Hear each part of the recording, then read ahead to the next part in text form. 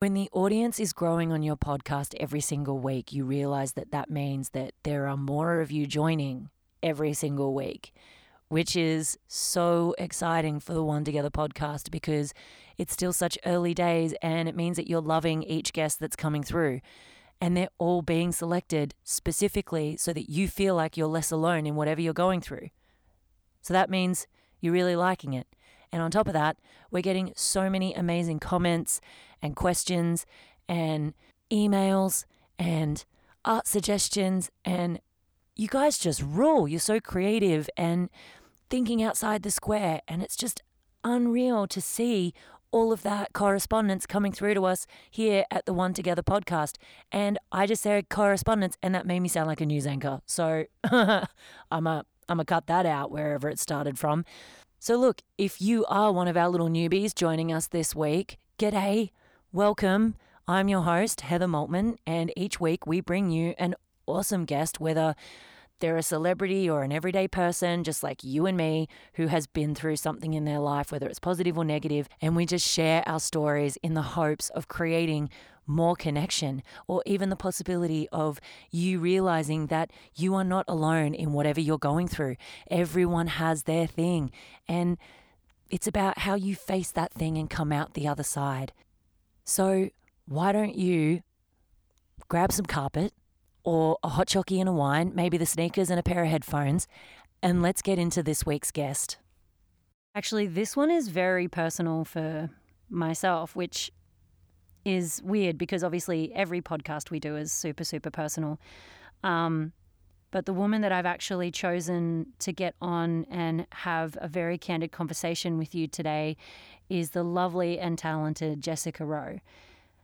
And the question I posed to her is one that I'm still struggling with even today, which is what it might feel like to have a very serious mental illness.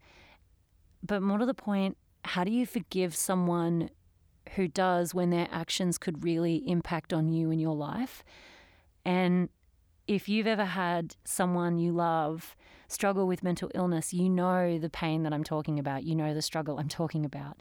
And if you are yourself struggling with mental health challenges, then you know the burden that you constantly feel like you are putting on the ones that you love. It is the worst feeling in the world, and for some reason we constantly sweep it under the rug. So this is actually something that Jessica Rowe and I have in common. We both share a parent who struggles with mental health challenges. So I actually asked Jess to come on the podcast, as she was literally the first person to treat me like I was an intelligent woman after having done The Bachelor. And it had been a year pretty much since I'd done it. So yeah, you can imagine how The Bachelor really ups one's street cred when it comes to, 20 women all dating the one guy at the same time. But that's a conversation for another day, potentially when we're promoting Tinder or something. I adore this woman. She is exactly who she says she is. So I even left in the little part of our chat where Jess is just being her absolutely brilliant natural self so that you can see that she is exactly who she says she is. And you're going to love the part where she starts getting really excited about a GoPro and trying to work out how to buy one, as well as the best discount shopping available to you here in Australia. And then she really opens up about her life and how one reaches out for help during those really dark times. She is a journalist. She is a writer of 4 books. She is a mother to Giselle and Allegra, 2 wonderful young women. She's a mental health advocate, a wife to the very sexy newsman Peter Overton. She's a cat lover, a self-proclaimed crap housewife. She's a podcaster, a laugh snorter, and a woman who holds her own glorious style. Who cares what you think? Please enjoy the lovely Jessica Rowe the way I enjoy her in all of her gloriousness, and especially look out for the lovely guy who starts drilling upstairs. He was amazing at his timing, but we managed to keep him down to a dull raw, as my birth mother would have said, but he still makes a slight cameo. Enjoy the lovely and wonderful Jessica Rowe. The following podcast contains strong mental health themes and a discussion around postnatal depression. There may also be occasional coarse language and adult themes. Please contact a medical professional or Lifeline on 13 11 14. And also I find like... And then do you put... Sorry to interrupt, I'm just so excited. Yeah. So then do you put this table that like just up against there when you pop your bed down? Yeah, so this pushes right up against the wall. These chairs sit inside it. Yeah. And then the chairs just line up there. And then during the day, I just keep the bed folded away. So then it just opens this big space up. And then the only books and things like that I'm bringing into the space are either things that like drive your mind forward or drive your heart forward or inspiring or something like that. So like I feel like they've developed. And now this is obviously a GoPro, because again because I'm older than you, I don't know all the technology stuff. So that's just on the little stand and it films everything. Yeah. I actually managed to get these really cheap. So most GoPros are about $1,000. And I don't know how, but I got that from JB Hi-Fi for like $200. Oh, wow. I know. That's great. I know. And there's a second one sitting right over there. It's really stealth. So... That's so cool. Isn't it cool? And like all the And is that all equipment... Wi-Fi connected or not? Or how does that... or is it a battery? Yeah, so those are connected to my phone. So I can zoom in and change the angle and all kinds of things. On your phone? Yeah. I know, it blew my mind. I was like, what do you mean? That made me feel like a bit of a spy. Like you could attach that to someone and see where they're going and see things. You should put one on your cat. Well, wouldn't that be good? Yeah, because they have harnesses. They're heavy though. No, they have harnesses that they put on them and then it sheds the weight across their back. And then you could put it on your cat and see where it goes for the day. That'd be so good. That. Yeah. And what a good idea. I think they've actually, well, I'm an ideas woman. No, but you could put it up so that it just sits behind their head and then that way, you know, they like use their whiskers to test how big they are. So then they won't get stuck. They won't get caught on a GoPro. It's my youngest daughter, Giselle, who's 9. She loves technology. Does she? And she would just go... Blow her mind? Yes, because she wants a waterproof GoPro. I don't know. That's what these are. Oh, okay. Yeah, so these are the Hero 7s. So if you get her the grey ones, the good thing about the grey ones is they're really cute and go with all the colours of the casings. So I got black because it goes with the colour of my equipment. But you can get hot pink, which, come on, like... As if that's not the best thing ever. Down so I remember. So, I do. So what was it called? Well, it's a GoPro, but it's It's called a GoPro Hero 7. Okay. And it comes in silver. I'm writing. Do you know what? I might even email you or I might send to you where I got my ones because I wouldn't be surprised if they're still on sale. And JB Hi-Fi. Yeah, JB Hi-Fi. There's one at Bondi Junction. Yes. JB Hi-Fi. Yeah, those guys are really good. I got mine from the Harbour Town one up in Queensland. The Harbour Town. How good is Harbour Town? I know. Because they have all the good discount stuff there. So many discounts there. It's great. And like I love going in there and feeling like I'm getting the most amazing deal ever and then I remember that it's just because it's a discount shopping centre and I'm like, no. No, but it's still a great deal. Yeah. Kate Spade.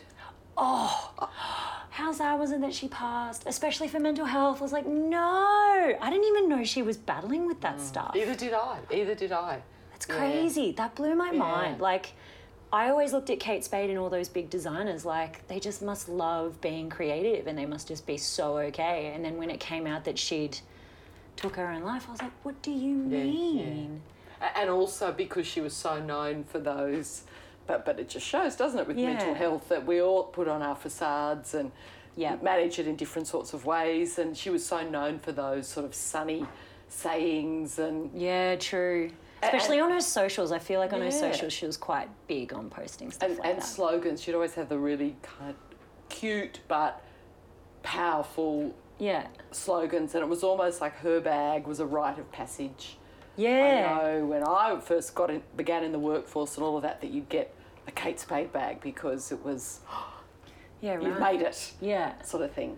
I remember becoming obsessed with Kate Spade when Charlotte from Sex and the City had one and I was like, well, now I need a Kate Spade in my life. Yeah. And when I first started looking into getting them, I think I was like 15 or 16 or something.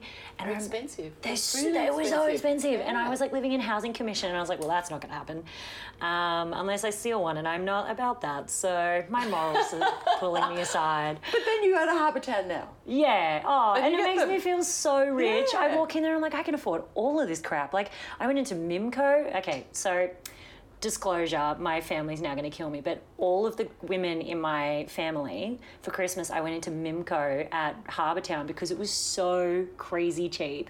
I think I spent like $500 in there, and it ended up buying Christmas presents for about 10 women in my family. Perfect. And on an everyday like shopping spree, that would be at least bajillions, and that's a real amount. Of course it is. Of course it is. Everyone knows bajillions. It's such a bargain. I love a bargain. And that's so exciting. So I have to confess something to you that I don't know if this is like a thing or not, and I don't know if I'm the only crazy person who does this, but I read your book that you wrote with your mum, and that one is called... The Best of Times. The Best of Times, The Worst of Times, yes. With and your mum's name's Penelope, right?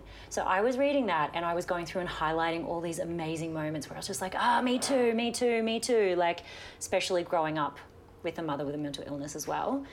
And I left it on a plane, and I was literally one chapter away from finishing. Oh, no! By the way, if you hear like drilling, it's the guy upstairs. We don't have gas. So we've just decided to push through with him. So yeah, I left it in the seat pocket in front of me, and I was like, no. And it wasn't until I actually walked all the way off the plane that I realized it was gone. I've gone through everything, like top to toe, everything. So I thought maybe I was just really stupid and left it behind. But so I actually don't know the last chapter of how your book ends and how Penelope finishes her journey. I think from memory, the last part I was up to, I think chapter 11 is the second last chapter. She talks about the guilt, the constant guilt, so it was present tense, because when was that book released? That was like early. Quite a long time ago. Yeah. You should have told me, though. I could have brought you a copy. Oh, no. I could have brought you a copy today. Well, see, my theory is, right, when you leave a book behind, it's meant for someone else to pick up. So if you were on a Virgin flight from the Gold Coast somewhere else in Australia and you found Jessica Rowe's book and it had highlighting in it, it was mine. You're welcome. Enjoy it. Enjoy it. You're going to love it. But it is such a good read.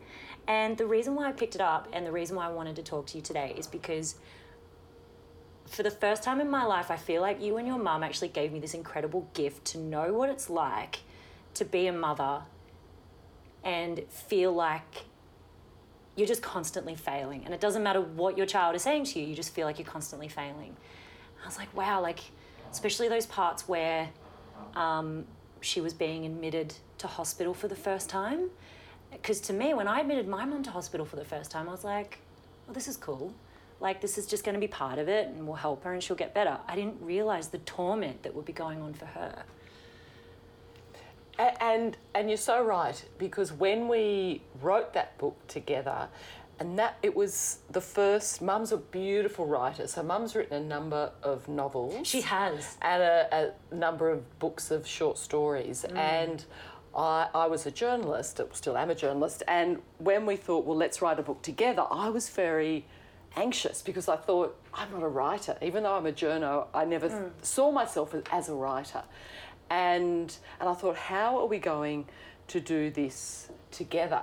And we decided what we'd do so as not to sort of pollute one another's memories, because I think memory is such a capricious thing that you can go through exactly the same thing with someone, but you'll recount it in very different ways and be convinced that some things happened and the other person will say, no, that didn't happen, this happened. So we thought, so that we didn't cloud each other's recollections, that we first of all sat down together and worked out chapters and headings, so what we'd cover in each chapter, and then we went away and we wrote our own chapters. And so for me, it was extraordinary experience, because it was an amazing conversation with my mum, but through words. And you can't, I don't think, well, I know we couldn't have sat down together and had that conversation face to face, because I learnt so much about my mum. And she also learnt a whole lot about me in terms of how I felt as a little girl with a mum who was terribly unwell and would have times in hospital. And at the same time, I got some understanding for what it is like for my mum to constantly wage this sort of battle in her head to be well. And that I found so confronting. And I remember, it makes me teary thinking about it even now. I remember when we sort of caught up and we kind of exchanged these big piles of notes. And it was way before the days of emails and all that sort of stuff. We sort of, we typed it on. I think Mum had an old Apple Mac. I had, some old computer, but we then printed it all out, exchanged it. And I remember reading it in one sitting and just weeping. You read the whole thing in one sitting? Yes, because it was one of those things that once I started, I thought, I can't stop. You need to know. I can't put this away.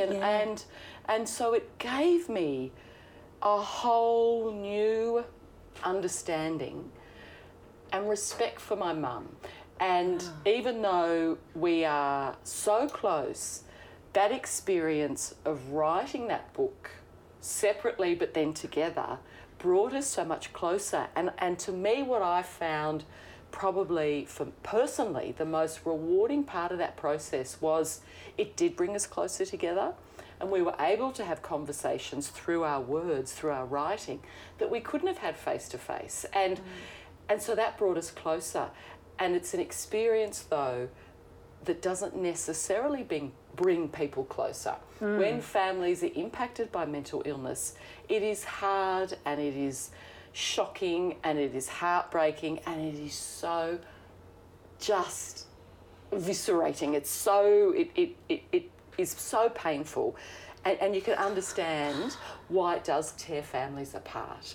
Yeah. And for us, it brought us closer together, and what we really wanted to do with the book as well was to show that you can come through it, that as a family, yes, things happen that you can both be terribly sorry for and ask forgiveness from one another, but it's no one's fault. It's just the way it is. Yep. And exactly. That's a big lesson too, that you can't blame. You can't blame a person for their illness. No. It's not the person, it's their illness. And so for us, when we did that book together, we both felt incredibly strongly about having a story of hope and a story of survival and a story about how love can endure and how love can bring a family together and keep you going. And I think that's so important because time and time again, you hear the damage that mental illness can cause. And it can be terribly damaging, but it doesn't have to be. Yeah. And it's all of us, in all different times and periods of our lives, we need hope and we need to hang on to hope. Yeah. So for Mum and I, writing that book together was, makes me teary thinking about it. It was it was one of hope, saying, yes, this was so terrible, but we came through it. And I mean, we still, the thing is, and you would know this too, with mental illness, it's not as if there's an end. I mean, you said what happened in the last chapter. I know. But it's ongoing. And even though I'm now 48, I'll be 49 later this year, I still, when Mum is unwell, when Mum has episodes of her illness, when Mum has to be hospitalised, I still feel like that little girl. I still feel helpless and powerless, and I want to fix it. Yeah. I want to fix it for her. Yeah, you do. Even though I know now, as a grown-up, sensibly, you can't. Like that, it's impossible. You can't fix it. And also, too, you can't fix somebody. It's not anyone's job to fix someone else. It's really that person's job. Yeah. If someone wants to get help, wants to look after themselves, yes, you can listen, you can support, you can empower, but you can't make them. They have to be the ones who say, you know what, I need help, I'm going to make these changes. So even though I know all of that now, when Mum is unwell, I still feel like that little girl at times, and I still feel angry and a sense of it not being fair. Why is it happening to Mum? why is it happening to me and my family? You know, the helplessness. He's helpless, but also selfish at times. Like, this isn't convenient, Mum. Yeah. You can't be sick now. Can you do it next week? Like, I've got too much on. Yeah. Or, you know, I can't drop everything. I can't. Yeah. But the thing is, you do, and of course you do. But so it's that whole, that's the part that it doesn't end. But I think for both Mum and I, and also too, since I've become a mother, I marvel at how my mum really was able to keep it together for so long as a single mum with 3 little girls and battling, dealing with a severe mental illness. I marvel at that. And so that's given me a whole new, deeper love and respect for what she did, continues to do, and her mothering. That she, obviously, when she was unwell, she couldn't mother the way she wanted to, but there were plenty of times, though, when she was well, when she wasn't in hospital. And then once, you see, with Mum's illness, because it is bipolar, but she wasn't diagnosed until she was in her mid-30s. That's the same as my mum. And so because obviously a lot of her earlier life then, she looks back now and she's like, I wasted so much time, and she wishes she'd known earlier, because then she would have handled things differently, and also people around her would have understood her more, rather than saying, you're being difficult, or why you're being precious about this, or what's going on, you know, you're taking it personally. All of that. Yeah. And so once Mum was diagnosed, that for her was a relief, because it finally put a name to what she'd been feeling since she was a little girl. But when she was first diagnosed, it was very hard to get the right mix of medication for her. And once they got there, that would keep her well for the majority of the time, but it still isn't enough to keep her well 100% of the time. And as she gets older, and all these things that you don't know or expect, the pathology of her mental illness has changed. So because of that, well, it's just different. Because it's a chemical imbalance in your brain.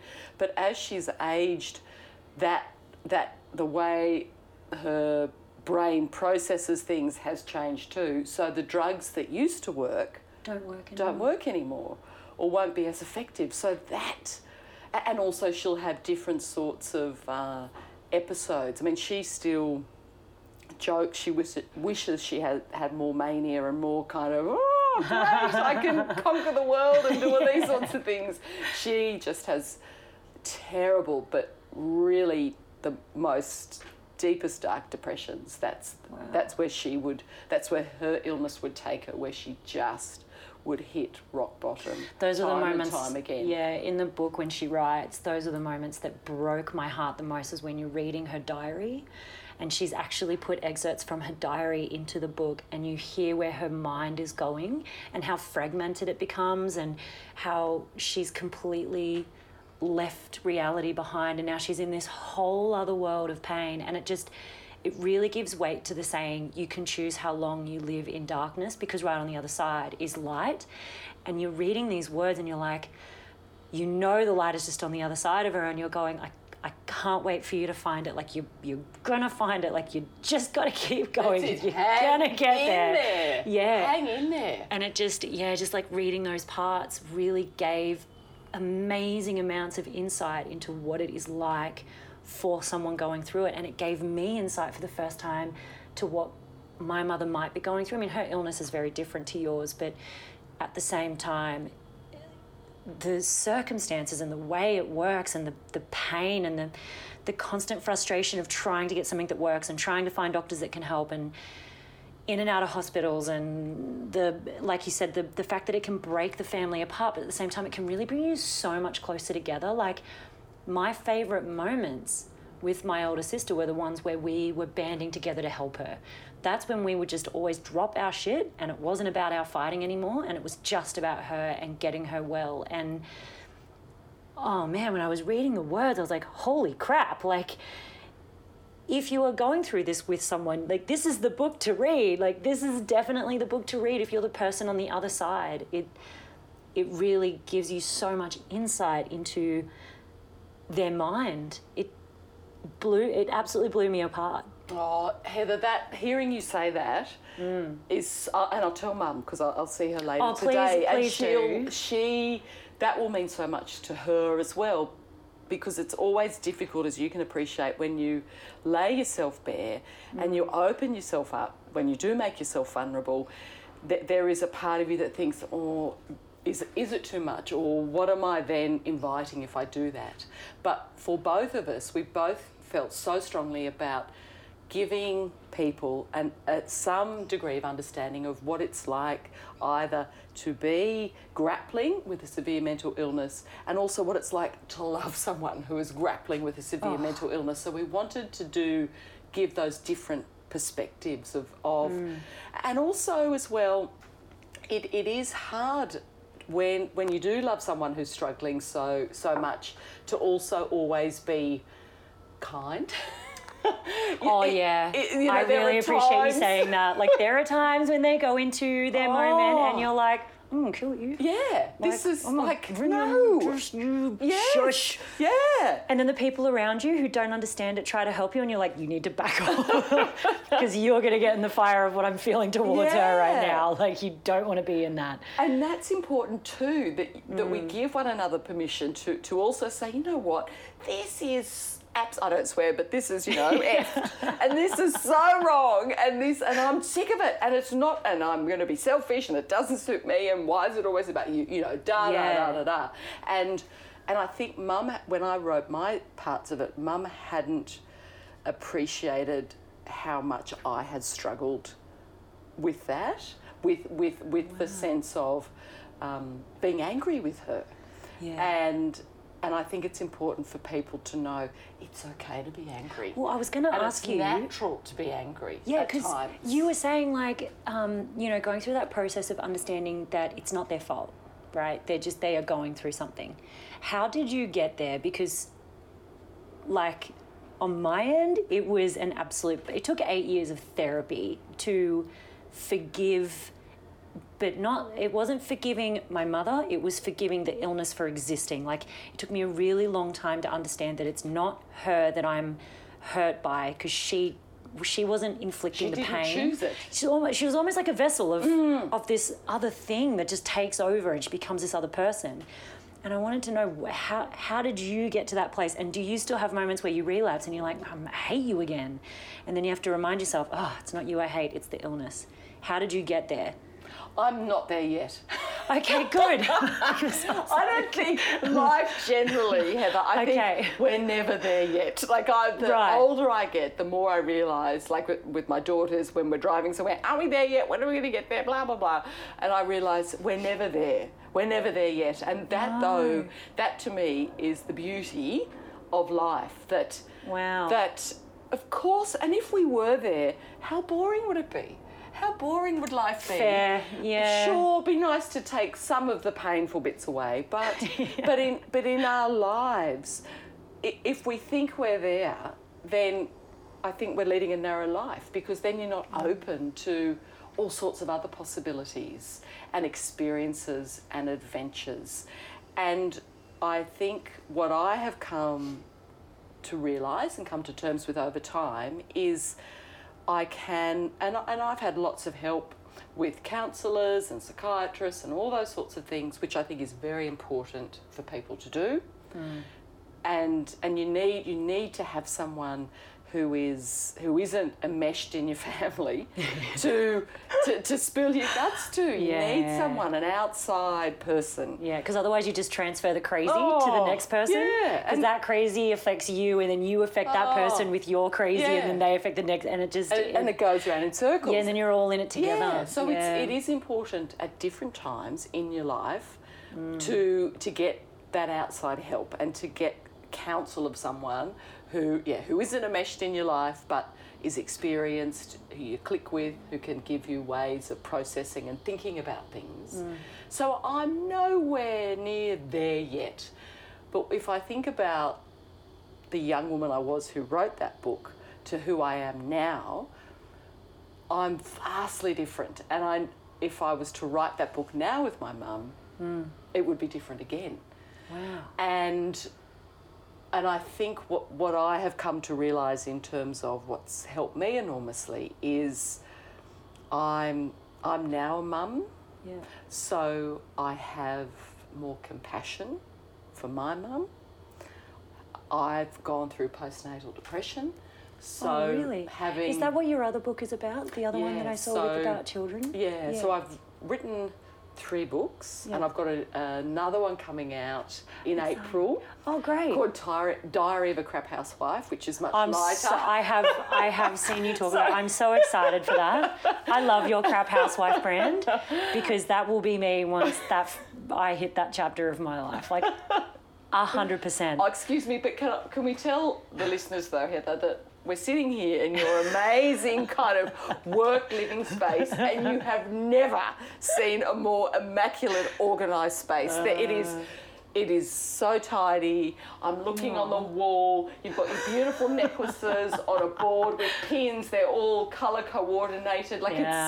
You're organised. You're not going to be a crap housewife in the sense of, you've got your sewing machine there. You've got your plants are alive. They're green. They are green. I've got a big thing about live plants in a house. I believe it's good for oxygen. But, yes. You could also look at the surroundings and go, a little bit neurotic. She's it's made it beautiful. very perfect. Like, I feel like when things fall apart, physically, that's when my mental health starts to go down and I'm like, I don't know where I am anymore.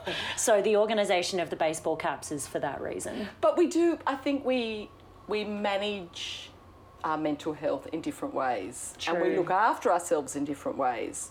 And for me, my mess is giving myself permission not to be perfect. So that's how I suppose, explain my mess and crap and clutter.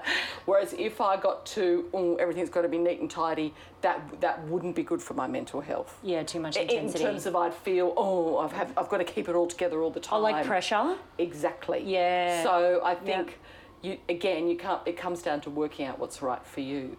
Yeah, so a long way around of explaining how I where I'm at now is when I became a mum, when I went through postnatal depression, I got a whole greater understanding for my mum and how hard it was and is for her. And I became more compassionate, less judgmental, because I learnt to be more compassionate and less judgmental of myself.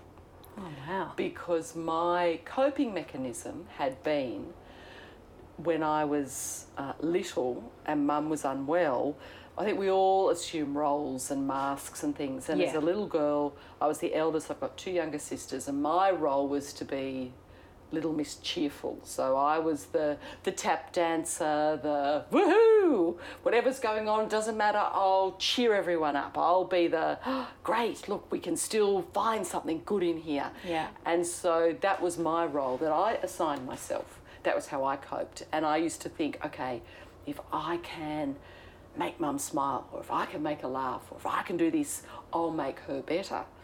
Obviously, as a little girl, you think it'll work, but looking back, no, that's not going to be the answer. No. And so that then became, my role. And it helped me a lot as I grew through my teenage years, my 20s, to be capable, to always be upbeat, to, regardless of what else was going on around me, I could pull it together and be, show up. And so that helped me enormously professionally. But it didn't help me personally when I realised at different times I needed to ask for help, that I had to be vulnerable. Oh, and I didn't realise the power of vulnerability, which is, now that I'm 48, I realise it is very empowering to be vulnerable, to actually say, I'm not coping, or I'm not perfect at this, I'm not great at this, I'm never going to be great at this, but I can be good at something else. Yeah. And that is where then that compassion on myself has come from. And part of, I think, when I had the postnatal depression, it was almost a perfect storm. It was a collision of me thinking I had to be the perfect mother, and that I wanted to be everything to my daughter that my mum couldn't be, not through any fault of her own, but I wanted to be perfect, and I had to know how to do it, and there was obviously a wrong and a right way to do it, which there isn't. That's crap and that's nonsense. But so there was that pressure. I lost my job. I got sacked while I was on maternity leave, and I've been someone who had always... Isn't that illegal? Well, yes, but I wasn't in any position to fight. I just had no fight in me to do that. Yeah. And I was someone who, up until that point, had to find myself through my career and through my job title. That was my identity. And when that was taken from me, I struggled with, well, who am I now? What am I? If I can't say I'm, a journalist, TV presenter, capable, successful, this, and this, who am I? Especially now that I'm a brand new mum and I'm failing because I can't breastfeed my baby, I can't sleep at night, I'm getting obsessive thoughts, all of these things. Far out. And then on top of that, so there were those factors, and then also, of course, there's the genetic component that if there is a history of mental illness in your family, you are more likely to have some type of mental illness in your life. And for me, I at the time was terrified because I thought that I was turning into my mum. And it took me a long time to ask for help because I was really frightened if I asked for help what that would reveal. And so I battled for a long time thinking I had thought by being successful, in inverted commas, by being capable, by being cheerful, by being upbeat, that I could insulate myself from the life that my mum had.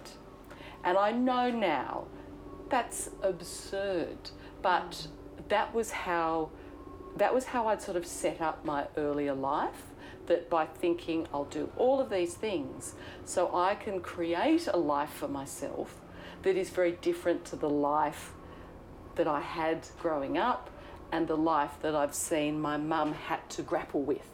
So having then the postnatal depression, it was so terrible, but once I asked for help and got the help I needed,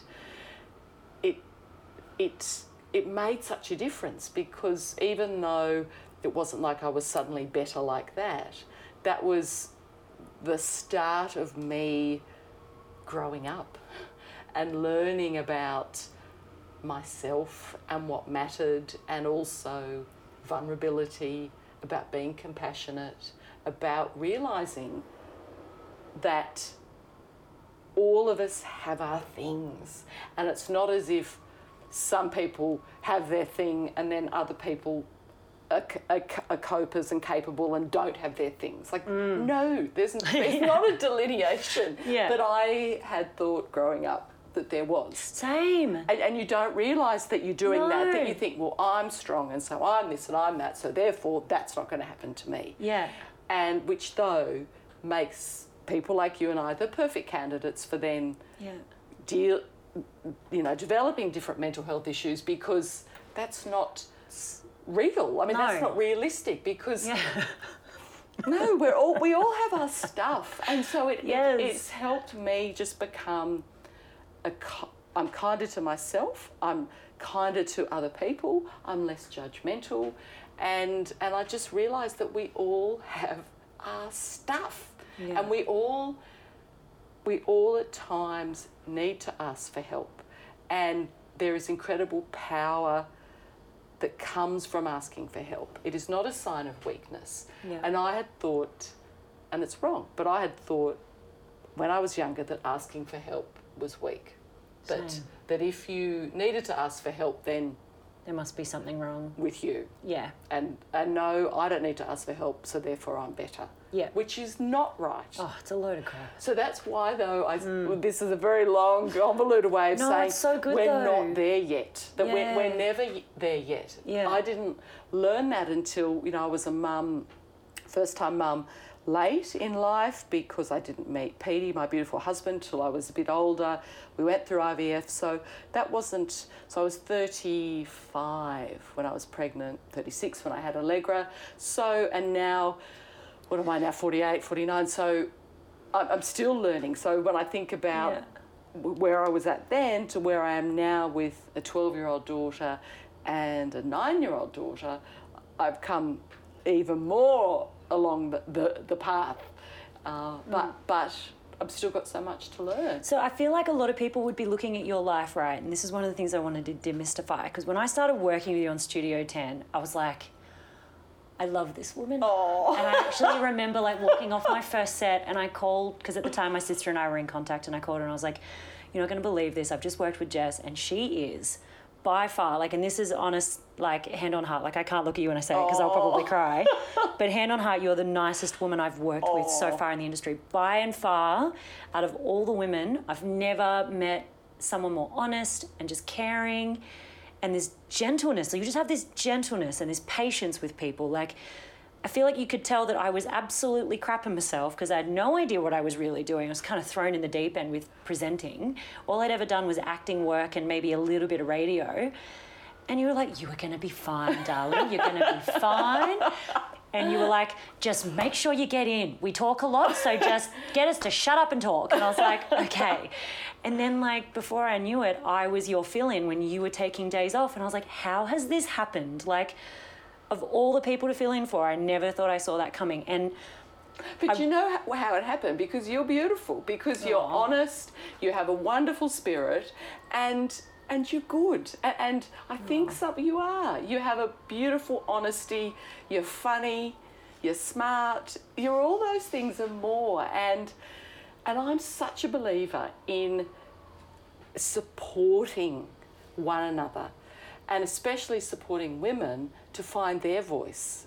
Because I know for me, once I found my voice, that was so exciting for me to do that. And I think we need to make sure that we nurture and encourage as many other women to also find their voices, to also go, you know what? I am enough. I can sit at this table and contribute, and I can offer something as myself. I don't have to be someone else. I don't have to pretend that I'm this whatever, that you are enough as who you are. And I think too, with work for me, working in television for many years, that I've been in situations where I've been in work environments that haven't been generous, where I've felt, my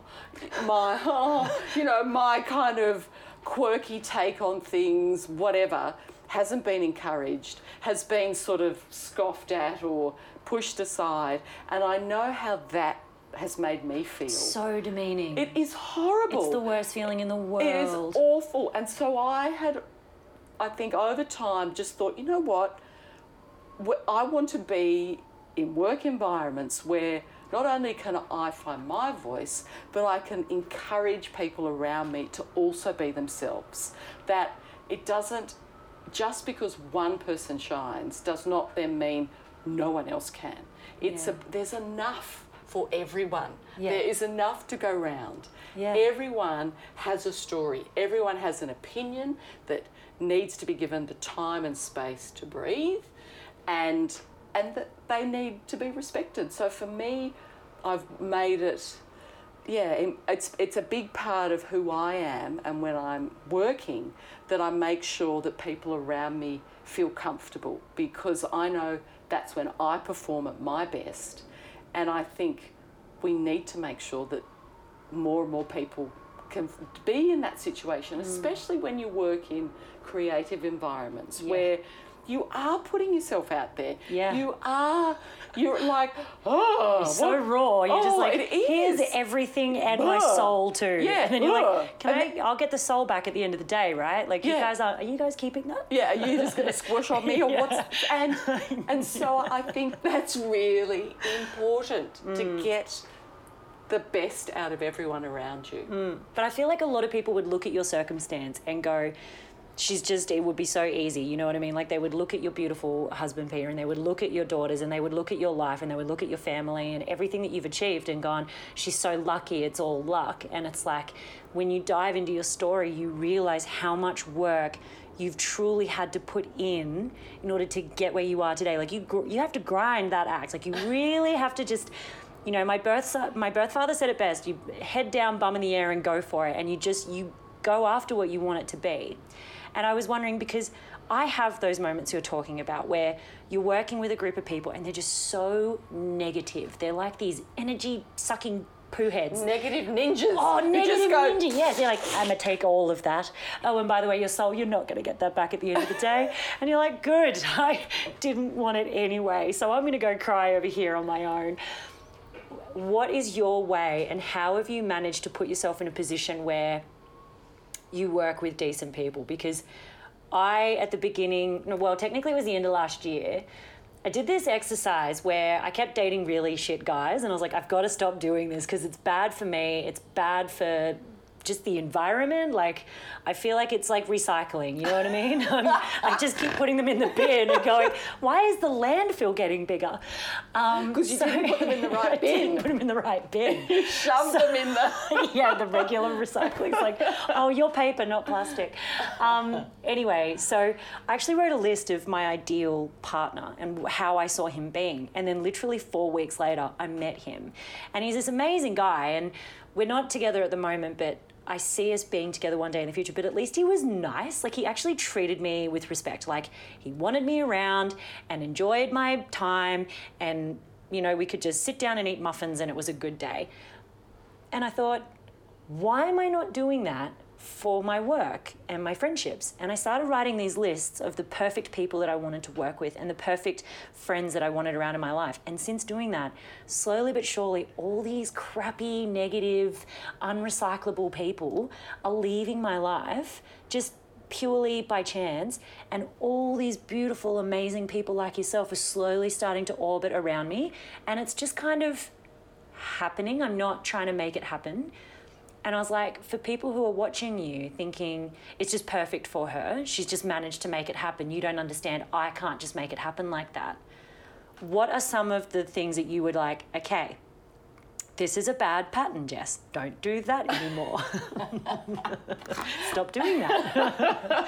How did you break them? Or are you still doing what I do, where you're like, revert to the list? And you have those little things where you go back to it and you check in and you're like, well, that person's not on the list, are they? They don't have these qualities, so I'm not going to give them as much energy. You don't hate them or like try to take them down in some kind of weird Gossip Girl style episode of life. You just don't give them as much energy. You're like, I'll put it into this person because they have those attributes. So that's my thing. You're very organised with your list. It's a bit much, is it? No, I think it's great because it works for you. It does, though. I'm not good at lists. Okay. Oh, occasionally, but no, I'm not good at lists. I'm more kind of, I'll sort of think and then I'll have these ideas and go, oh, that's what I'll do. Well, that's what I need to do. Mm-hmm. I don't think there is there's not a simple one-size-fits-all way of having a charmed life. And I still struggle at different times. I think for everyone, it's about, and I believe this more and more, we have to be kind to ourselves. And that can often be a bit like, well, what does that mean, being kind to yourself? But we won't talk to our friends or our partners or our kids the way that we talk to ourselves in our head. So true. But we still do it. We still say, oh, you're not good enough, or if you did this, you'd be better, or nah, you're hopeless at this, or that's not going to work out. We do it to ourselves, but we don't say it to the people that we love. So you need to somehow stop that negative soundtrack in your head. And I'm getting much better at doing that. But there are still times when I'm sort of going, oh, like, no, I didn't handle that very well. That wasn't very good. I mean, I'm just laughing because, I mean, this is far lighter, but, you know, you say, oh, you're so patient with people. I wasn't very patient with my family this morning. It's the end of the school holidays, and I was just like, oh, can you just all go and leave me in peace?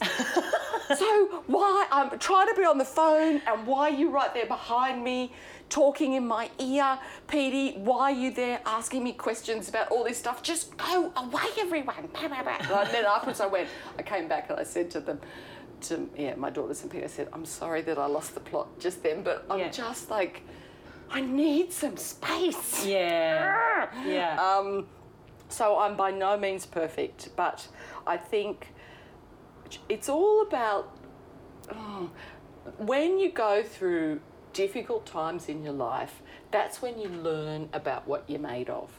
It's when you learn who matters and what matters.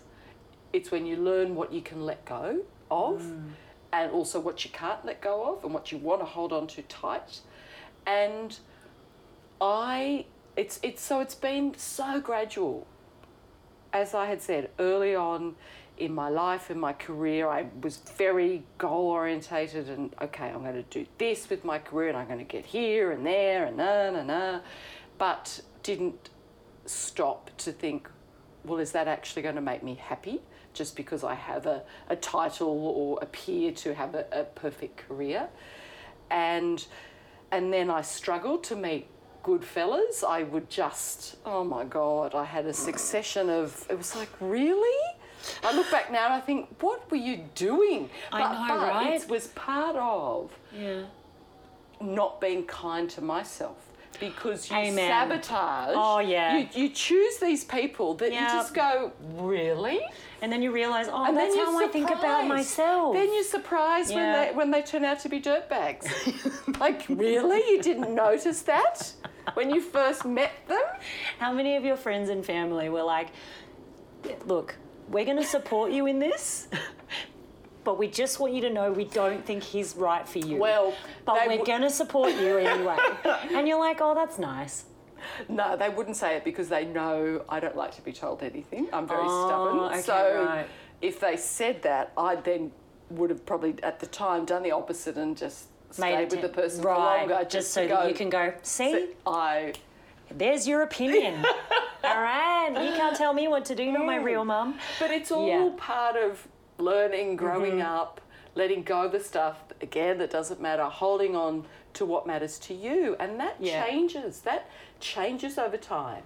Yeah. And as you grow, as you work out what makes you happy, who are the people that you want to surround yourself with, what is the work that you want to do, what is it that you feel passionately about. And so for me, I am still very much a work in progress, because professionally I took a big sort of shift when I left Studio 10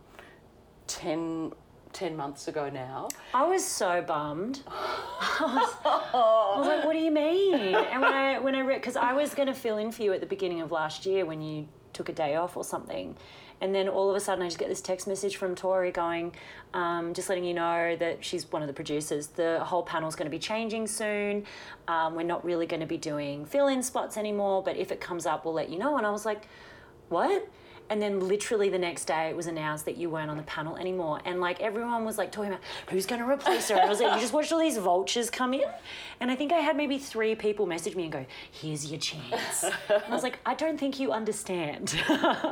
This is like, in a way, it was like me losing a TV work mentor, like someone that I've looked up to, you know what I mean? So I was like, no, I don't think you understand the relationship that I've had with Jess at all. No. So, because what, was that just for family reasons and also for Crap Housewife, which, by the way, I'm a huge fan. Because you do that with Denise, right? With we do. We do a podcast together called One Fat Lady and One Thin Lady. That's right. And we have so much fun doing that. And so meeting Nisi through Studio 10 was such a joy, because we've become such great friends. She's wild. Oh, I love her. Oh. She makes me, because laughter to me, that is the key, I think, to life. Yeah. You have to laugh. You have to keep laughing. Yeah. Even when, black humour, whatever it is, when there's everything's falling apart, you still have to see some light, some humour in it. And laughter, I think, is the panacea for so much. And what I love about our friendship is she's so organised. She'd be all about my like that and hats and my pinboard, immaculate, all of that. Whereas I'm a lot more chaotic. But she gets my silly side, and she brings more of that out of me, and we laugh and we have such a lovely time together. And so that's that friendship to me. That's so special. But in terms of leading Studio 10, that was very much for family reasons. My daughters are, Allegra's 12 going on 20, and it terrifies me. She is. She's very... If she was here chatting with you, she'd go, right, so, and she'd be, oh man, she'd be chatting, she'd be grilling you about everything. Amazing. And from what I've seen on social media when you've posted about her, she's very intelligent young woman. Very well spoken. She is. She's got it all sorted out. Well, she'd like to think she has it all sorted out, as you do when you're 12. You've got it all sorted out, Allegra, don't worry. She'd be going, yes! But then she'd be like, Mum, you're so embarrassing. I'm the world's most embarrassing mum. I can't walk now next to her. I have to walk behind her because she's like, Mum, no. I can't do this with you. Yeah, no, Mum, don't. And don't woohoo. I'm too loud. Don't woohoo. I love your woohoo. Don't be loud. Don't be like that. Woohoo! That even likes a woohoo at the ship out there. So, that was such good time. Woohooing is good. Such good time. Can I just say, I am so hot. Don't. I know. It's such a beautiful I'm room. worried that I'm going through menopause. Oh no, I'm having hot flashes as well, and I'm only 33, so... we will put that fan on the minute we're done. Yeah, so with leaving work, and also too, it's kind of like not leaving work, but leaving Studio 10. So I'm still writing, creating, working out what next. But I think, and this is what I now have the courage to do and the confidence to do, is to make change. I used to think, now I've got this job, I've got to hold on to it. You've got to hold on to it. Oh, because if I let go, then everything's going to fall apart. And no, that is not Really? It's not the case. You sure? I am sure. It's freeing, and it's freeing in unexpected ways. And I think as well, and this is what I'm learning over time, is we do change over time, but also our priorities shift at different stages in our lives, depending on what else is going on. And I know for me now, I have to lean in really hard for my girls and for Petey, and lean out a bit from my career, in the sense of doing TV 5 days a week. That got to the point where it was becoming more of and I don't want to say grind, because I know that it's such a great role and a fantastic opportunity, but it was taking your focus away from your family. That's right, and it was taking my focus away from what mattered and what matters to me now. Really, really so much now. Exactly. And because I know, looking at my daughters, sooner rather than later, they're not going to want a bar of me. Even now they don't. But it's really important now that I connect and I'm present. Because what I was finding was I was becoming less and less present with them, because I'd be kind of thinking about work, what I had to do with work, and I'd be tired, I'd be grumpy, I'd be... And I'd sort of just be going through the motions, and then fall in a heap Friday night exhausted, and then think, oh my God, the weekend, what are we going to do? You have to spend time with the family, when it should be the other way around. Yeah, and I just was feeling pulled in all sorts of directions, and then actually realised, you can make a change here.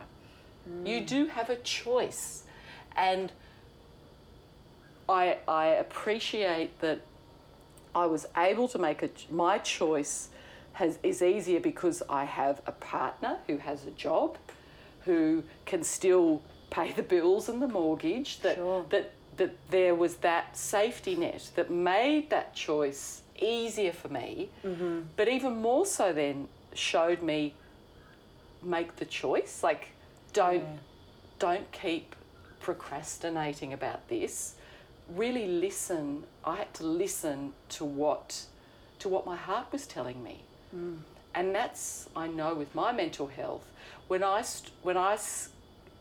start ignoring what my heart is telling me and try and logically justify things that I'm doing, and that becomes more and more out of whack, I know I need to recalibrate and go, hey, wait a minute. Why are you doing all these things that are so out of tune with what your heart is telling you? Even though logically you're going, oh, come on, it's a good job, and oh, if you leave it, you might not ever get another job in television, why would you, or, you know, it works really well because it's early mornings, but you can pick the kids up from school, all these sorts of things.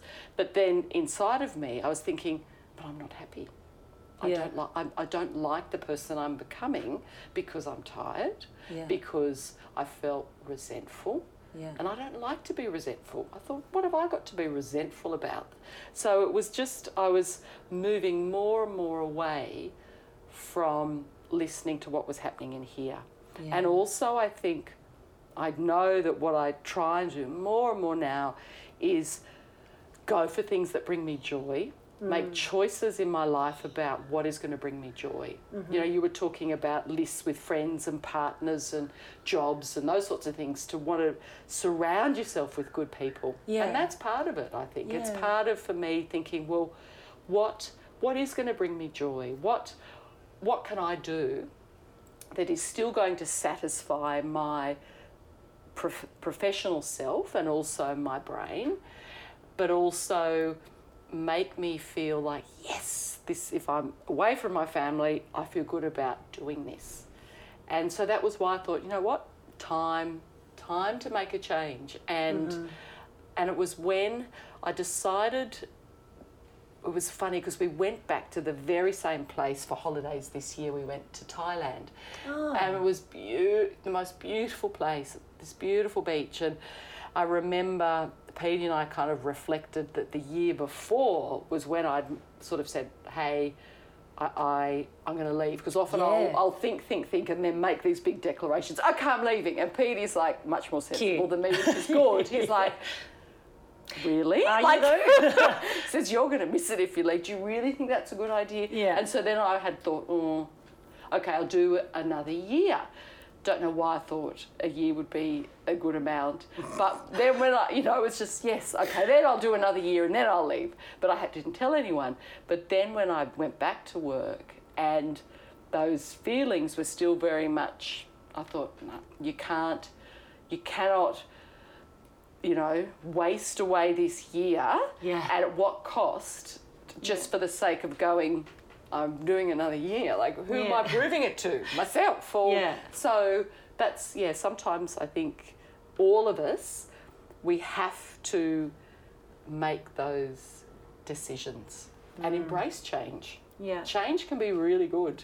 And sometimes even if you're making a decision at a time when you're feeling the most vulnerable and the most uncertain, like, how am I going to pay the bills? How am I going to get this sorted out? When am I going to do this? And when am I going to do that? And you start freaking out. Sometimes when you get lost in that, you realize that that's all ego. That's just the ego telling you, you'll die if you do this. Just so you know, if you take that risk, you'll die. And if you just remember that your ego is not you, it's just a very small part of you that can be a bit of a jerk sometimes. Kind of exactly. You know how I acknowledge my ego? My ego is like a parking ticket officer. He shows up with a bloody parking ticket when you're like, mate, I'm about to move my car. Can you give me 10 more minutes? I'll go get change right now. And he's like, no, I'm going to put it on your car anyway. And you're like, great. That's how I associate with my ego. It's like, it's not you. It's just this little voice that sometimes shows up to remind you that you're human. That's all. And that you're going to make mistakes every now and again. You just don't make decisions based on that voice. That's all. You hear it and you go, thank you. thanks for your input. You can bugger off now. Thanks very much. I'm going to go have a cup of tea and a lie down. Yeah, thanks for that. No, thank you. Yeah, I'm either in a really bad place or I'm getting my period. I don't know which one it is, but I'll work it out on my own time, okay? Might do some downward dog and some yoga and meditate. But, yeah, look, like so many of the people that I have come in and talk to on this podcast, I mean, this podcast is literally the fruition of what you're talking about, is me going, bugger it, I'm gonna change it up. I'm gonna do what I really love. Like, I'm not that into acting anymore. I love acting, but it wasn't enough for me. And filmmaking wasn't enough for me. And I love radio, but radio is so commercial, and it's just these laughing tracks. And sometimes I found myself laughing at something that I was like, I don't even think this is funny. I'm just laughing because I feel like I have to. And I can only imagine how annoying that is in someone's car. And you get lost in this stupid performance moment. And this podcast is about stripping all of that away and just being honest and being in the moment, which is why, you know, you got the guy upstairs welding something clearly to a wall, and there's a foghorn going off in the harbour. Going, woohoo! Yeah. Woohooing with me! And we're sitting here melting like candles. Oh, Sydney summer. my glittery eyeliner, I think, is going to be halfway down my face. Do you know what? You've actually, it's perfect. You would be, it's perfect. I feel like mine is melting down past my nose ring, and like, I feel like I've got drips of snot, but I'm pretty sure they're fine. So we'll leave you with that delicious image of us melting like candles. We're going to press pause on this bad boy, maybe put the fan on, I think. Yes. We need some air before we both pass out. Thank you so much for coming in. Oh, you're an beautiful. absolute pleasure. I'm so, you know what? I love you, and I'm so excited for what is ahead for you, because you can do all of those things that you were just talking about. You don't have to be just one. You've got so much to do and so much talent and so much to offer, and you just go for it. I can't wait to see where it's going to take you. It's so wonderful. Oh, that's very nice of you. Thank you. Well, that is in all essence the wonderful, vulnerable honesty that is Jessica Rowe. I mean, that final sentiment there, that really applies to you as well, not just me. Because I know that she would mean that for you too. It's just the kind of person that she is. She sees the good in others and loves people equally. She's a brilliant and amazing woman. And at the end of the day, you only really fail when you decide to give up. Otherwise, you're kind of still succeeding if you think about it. So look, if you want to get a hold of those 4 books that she's written, especially her most recent one, we will actually share those on our socials. But also, if you want to get a hold of her podcast, One Fat Lady and One Skinny Lady, you can find that on her Instagram, which is Jess J. Rowe. And she actually does that with the lovely Denise Drysdale, who is hilarious. She's crazy funny. She's so unreal. I love her. I've got a great anecdote about her and carrots, but that's a story for another day, and it could actually get her arrested. Sorry, Denise. You know what I'm talking about. You know. Make sure you stay in touch with us as well on the onetogetherpodcast.com website. Otherwise, you can get us via email at onetogetherpodcast@gmail.com. We're always wanting your feedback, and we will share your comments and questions should you wish. Otherwise, if there was someone you want to get on or have your own story, that is the best way to get a hold of us. But you can also get a hold of me directly on my social media, which is Heather_Maltman. That's on Instagram, or Heather Maltman Official is the one on Facebook. Because clearly I'm very official. Like, I should definitely be running for Prime Minister because I would nail it. Actually, I probably would do a lot better than the people that are there at the moment, but no judgment. Do what you can. The YouTube channel is just my name again. It is Heather Maltman, which you clearly have not heard enough of. And you can also make sure to like and subscribe to one of our 9 platforms so that you can continue listening to our podcast each week. So just remember, One Together Podcast is the podcast reminding you that 1 is in fact not the loneliest number, because 1 + 1 is 2, my friend. And then it multiplies from there. I know. I'm a modern day Yoda. It's a gift. I'll catch you next week. See ya.